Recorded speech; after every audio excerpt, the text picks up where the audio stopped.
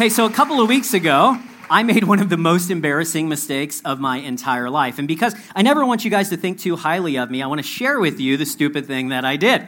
So Amber and I live in an apartment building here in the Northeast, and we're on the second floor of the apartment building. And because I'm apparently a lazy bag of bones, I typically take the elevator instead of climbing the one set of stairs that would lead to our apartment. I know I should probably just take the stairs, good for me, exercise, but I'm just going to embrace the dad bod. I don't even care at this point, all right? So I take the elevator. So a few weeks ago, it was my day off, and I was like, you know what? I want a Starbucks. I'm going to go get some coffee first thing in the morning, 7:30 in the morning. So I jump in the Jeep, I drive to Starbucks, I come back, I park my Jeep, I walk in the front door, I climb onto the elevator, it takes me up, I get out, I turn right, I walk down to our door, I push the handle, and I walk in. When I walked in, I was immediately disoriented. Like, I felt so dizzy, so weird. I just knew something was wrong. I couldn't quite put my finger on it, but I knew something was wrong. That's because, although I had only been gone a couple of minutes, right? I just ran to Starbucks and then I came back. In that short period of time that I had been gone that morning, somebody had taken all of our furniture out of our apartment and they had replaced it with this other stuff that I had never, ever seen. And I'm looking around and I'm like, who are all these strange pictures on the wall? I don't recognize one of these people. The place even smelled different. I don't know if you know that. Every home kind of has its own smell. And I'm not saying it smelled bad necessarily. I'm just saying it smelled different than what I was used to. And again, I could not process it. My brain glitched. I had no idea what had just happened. And then suddenly it dawns on me. Somehow or another, I had managed to get off on the wrong floor. And because every door and every hallway looks exactly the same, I had not gotten off on the second floor. I'd gotten off on the third floor. So I didn't go to apartment 221. I walked right into apartment 321. And for some reason, the bonehead who lives there had left his door unlocked.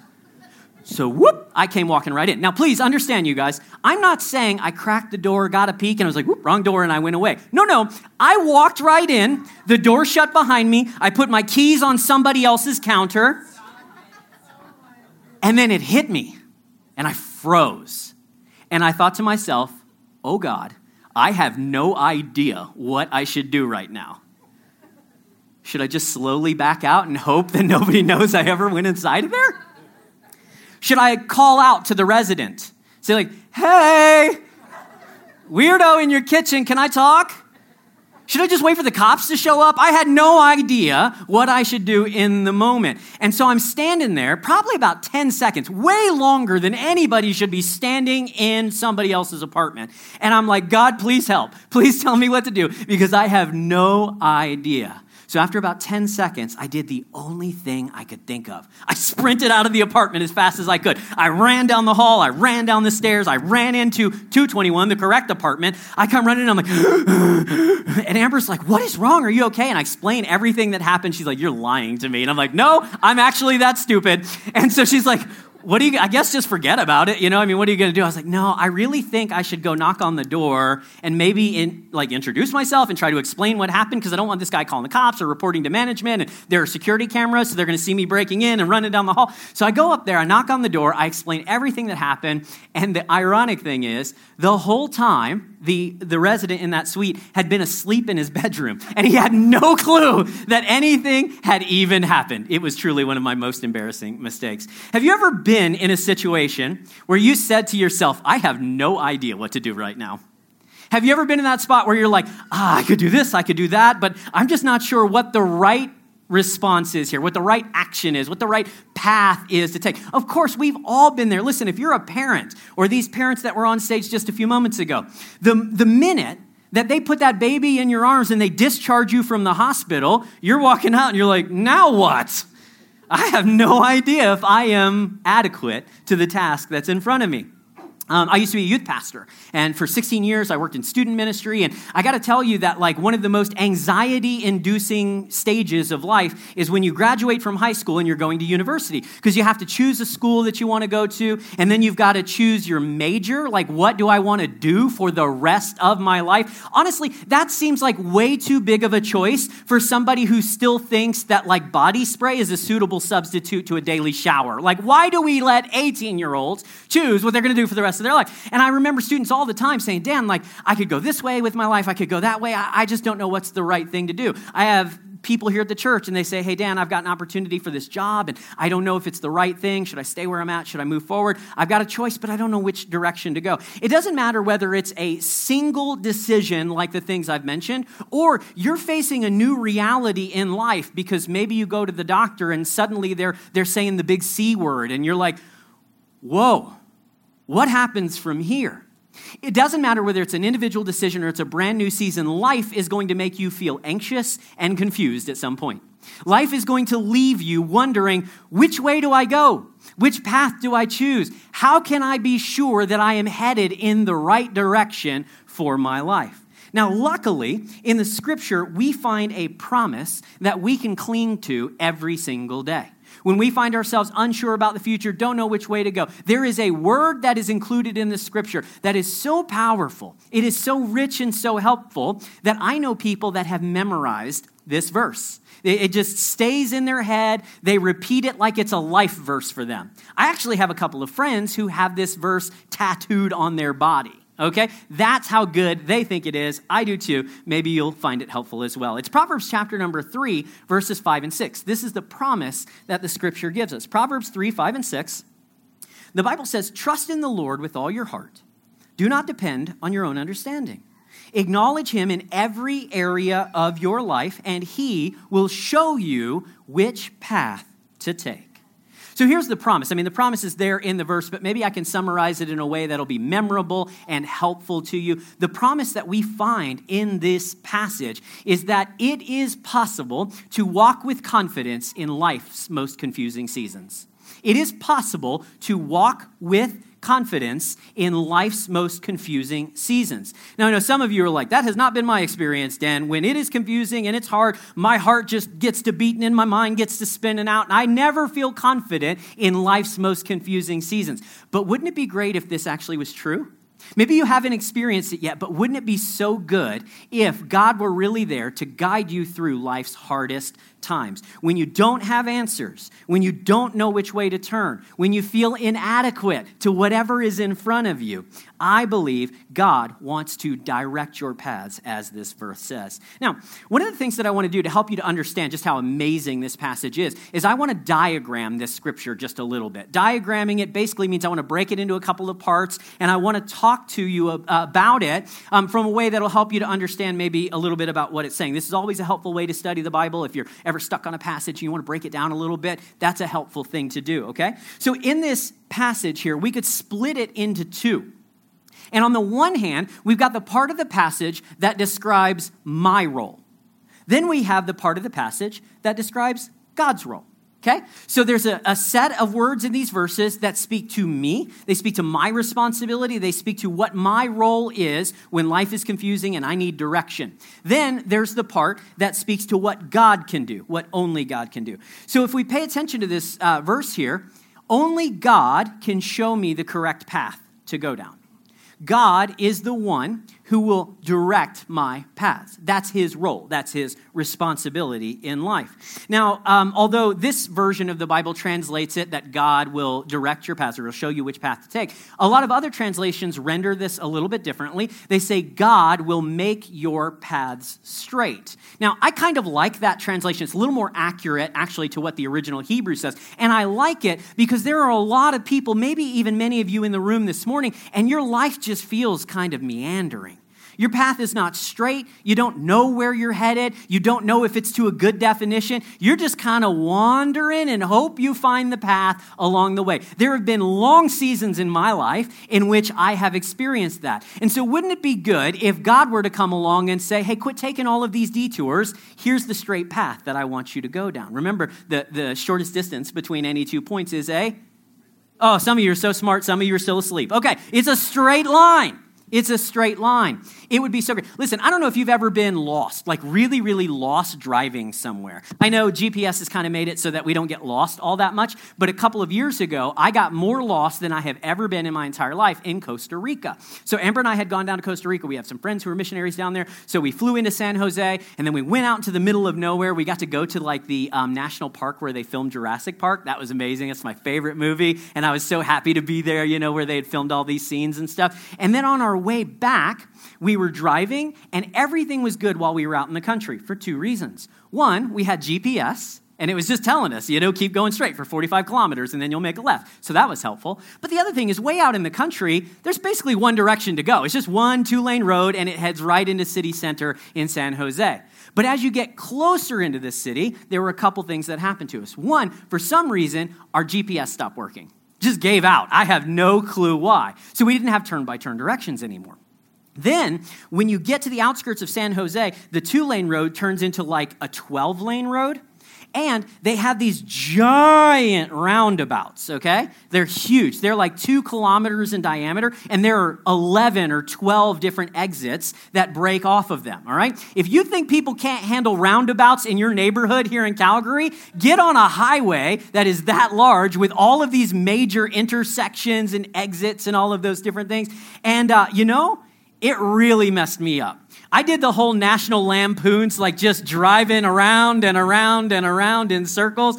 We were trying so hard to figure. Now, I speak a little bit of Spanish. I took 7 years of Spanish in school, so I can communicate on about the level of a 2-year-old. And I mean that sincerely. That's just where I'm at. So if I'm in a neighborhood and I'm talking to somebody, I can speak to them well enough and I can understand what they're saying well enough to figure out basic directions. But when you're trying to get from way out in the country to the middle of the city center, when they're like, go to the 3rd roundabout, take the 8th left, and then take the 4th, it's just like my brain can't handle that. So all I did was we just drove circles, roundabouts, figure eights, everything I could, looking for the sign that said Aeropuerto. That's it. That's all I was looking for. And it was a long, stressful, tense journey. I'm not going to say I cursed, but there was stuff welling inside of me. I was so angry, We finally made our flight, and it was good. But here's the deal. The whole time, I was like, why can't the road just be straight? Why can't it just go right to the airport? That's where I need to go. It would be amazing if it was just like, whoop, right there. And I didn't have to figure out all of these different paths,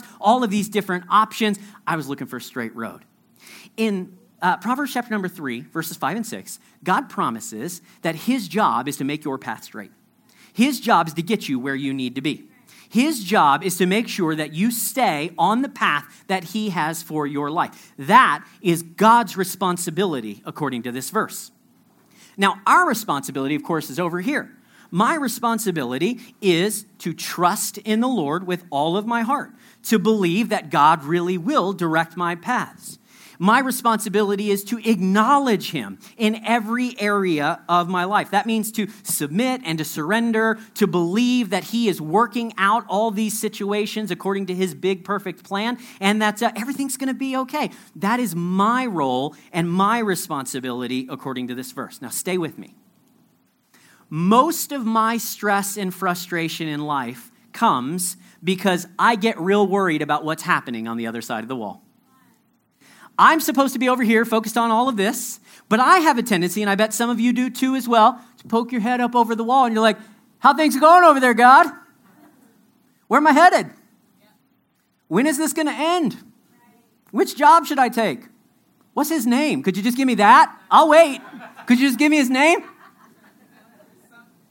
And I imagine all the time God is like, Dan, get back on your side of the wall, man. I told you, this is my responsibility. I will direct your paths. I will make your path straight. I will show you the way that you need to go. You focus on this and let me do that.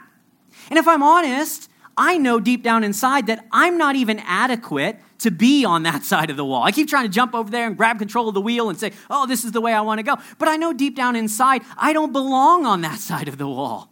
I don't have the knowledge that I need, right? I just don't have all the knowledge, all the answers, so to speak. I will make decisions based on the information that I have, but I know full well I don't know everything there is to know. And there have been times where I made decisions in my own life based on incomplete information, and it ended up poorly. My perspective is limited. I don't know how this decision today is going to work out, 2 years, 10 years in the future, but God has this eternal perspective, and he's able to divide the beginning from the end, so he can see things from a way that they can't. Come on, you know what I'm talking about is true here. There have been times that, today you look back in your life and you're like, oh, Lord, if I only knew that choice when I was 17 was going to lead to all of this, I definitely would have chose something different, because our perspective is limited. And not only that, but if we look back at our life's history,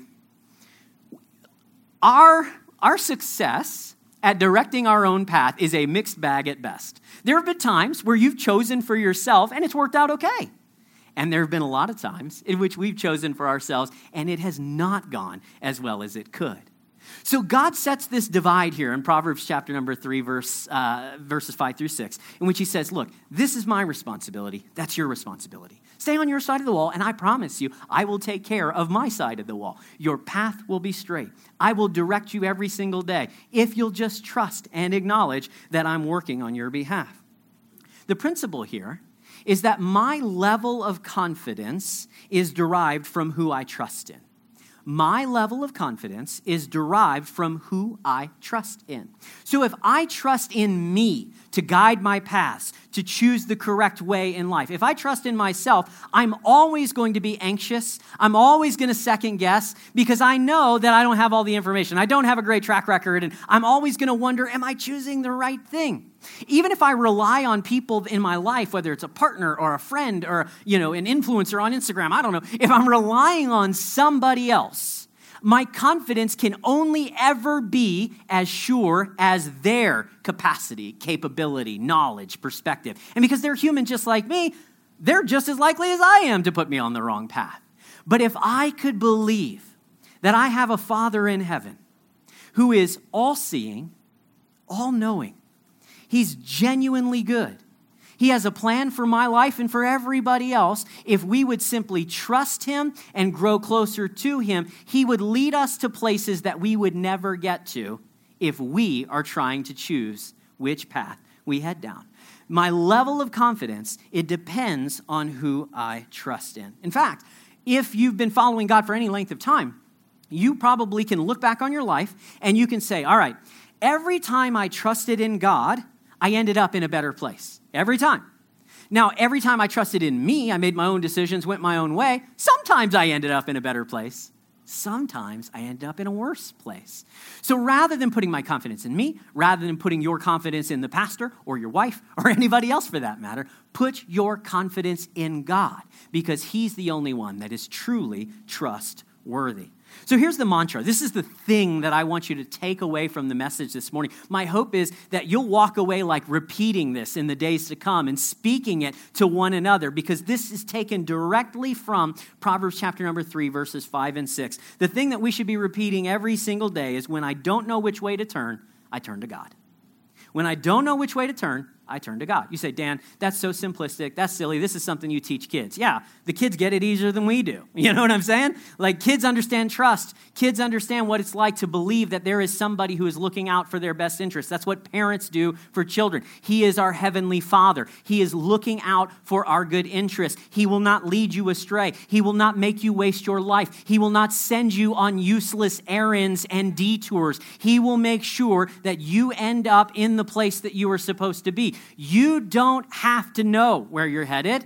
You just have to trust the one who does. When I don't know where to turn, I turn to God. That's it. Which school are you going to go to? I don't know yet. I'm just focusing on God and trusting that he's going to make my path straight. Should you marry this person? Mom says no, but my heart says yes, so you don't have to know right now. Focus on God. Trust him. Work on your side of the wall. God will he will direct your path. He will take care of what only he can do. When I don't know which way to turn, I turn to God. All right, I got to wrap this up because we've got one more song that we're going to sing together, and we want you to have plenty of time to go hang out at the food trucks and stuff. I think if you're like relatively new here, you were here last week, and I preached like a 15 or 20-minute sermon, and then this week I'm preaching a 20-minute sermon. You guys probably don't think I like to preach. I do, but we got other stuff we want to do today, okay? So let me share with you a couple of blessings that come with staying on your side of the wall. A couple of blessings that come with staying on your side of the wall. Let God be God and you focus on you. If you do that, you will find out that first, you do not have to have all the answers. If this verse is true, if God is at work in ways that you are not aware of and cannot see or comprehend yet, that means that today you don't have to have all the answers. In verse number 5, it says, do not depend on your own understanding. Some of you don't like those words because it makes you think, oh, well, the Bible's telling me to stop using my brain, or I'm just supposed to sit around and wait for God to do something for me, or, it's blind faith. No, it's not that. Instead, this is a freeing word because when you're facing a decision or a season and you don't know what you're supposed to do, you can say, all right, according to Proverbs 3, 5, and 6, I don't have to have the answers right now. There is someone who has the answers, and I can turn to him. I don't have to figure all this out. I can trust the one who does have the answers. Do you see what a relief that would be? If you didn't have to sweat it all the time, if you weren't the only one carrying the responsibility for the decisions that you made, but you genuinely trusted that God is able to do for you what he says in this word. I don't have to have all the answers. That's one of the blessings of staying on your side of the wall. The second one is that you don't have to face life's difficulties alone. I don't have to do this by myself. That there is a God who is at work in my circumstances, whether I see him or not, whether I even believe in him or not. Some of you are like, Dan, I don't even believe in God. So? That doesn't dictate whether God exists or not. God is not like Tinkerbell, okay? He doesn't exist only if enough people believe in him. That's not how it works. God is there, and he says, guys, I'm at work. I am directing your path. I am making it straight. I know it feels confusing, but you can walk with confidence in life's most confusing seasons because you are not alone. You have a God who sees you, who knows you, who's concerned with the things that you are dealing with, and he wants to work out his good and perfect plan in your life. Not only do you have God, so you're not by yourself, you have a whole church full of people that want to share life with you, that want to help you as you walk through life's journey, difficulties, highs and lows. That's why we do child dedications the way that we do. Honestly, if it was just about the families and God, I could go to their house. We could do this right in their living room. But we always do it on Sunday, and we always do it with the church. Why? Because this is a community thing. And in the family of God, you are never alone. When you belong to Connect Church, you have hundreds of people who are there with you, encouraging you, cheering you on, that are willing to show up and help you move. Like nobody comes to help move, but you'll find people that will come to help you move here. People who will pray for you, people who will supply your needs, people who will challenge you when you need it, and sometimes we all need it. People who will help you to trust what's happening on the other side of the wall. My friends, you don't have to have the answers. You don't have to face this all by yourself. There is a God just on the other side who is at work, who is doing everything he can to get you where you need to go. So don't worry about his side. Focus on yours. Acknowledge God. Do your very best to know him, to grow in your relationship with him, and he promises to direct your path. This isn't the only scripture that says this. Final verse that I'll read for you. It's kind of the companion verse. It's Psalm chapter number 32, verse 8. And the Lord is speaking here, and he says, I will guide you along the best pathway for your life. I will advise you, and I will watch over you. God says, I'm at work on this side of the wall. You stay at work on this side of the wall. I will guide you along the best path for your life. I will advise you. I promise. I'm looking out for you. The question is whether or not we're going to trust him to look out for us. Father, I pray for each and every person that's here today, including myself, that we would have full confidence in what you're doing in our lives. Lord, help us to submit and to surrender to your will, to your plan, to your guidance and your direction each day. Help us not to carry around the responsibility to believe that every decision rests only on our shoulders, and if things go bad, we made the wrong choice. God, help us to put all of that aside and instead to acknowledge you in every area of our life, not to lean on our own understanding, but Lord, to get to know you, to focus on our relationship with you, to allow you to direct our paths and make them straight. Father, when we find ourselves uncertain of what to do, I pray that we would turn to you. and that you would do what only you can do for each one of us. Thank you for this word. It's a challenge, but it's also an encouragement, God. So help us now to live it out. We pray all this in Christ's name.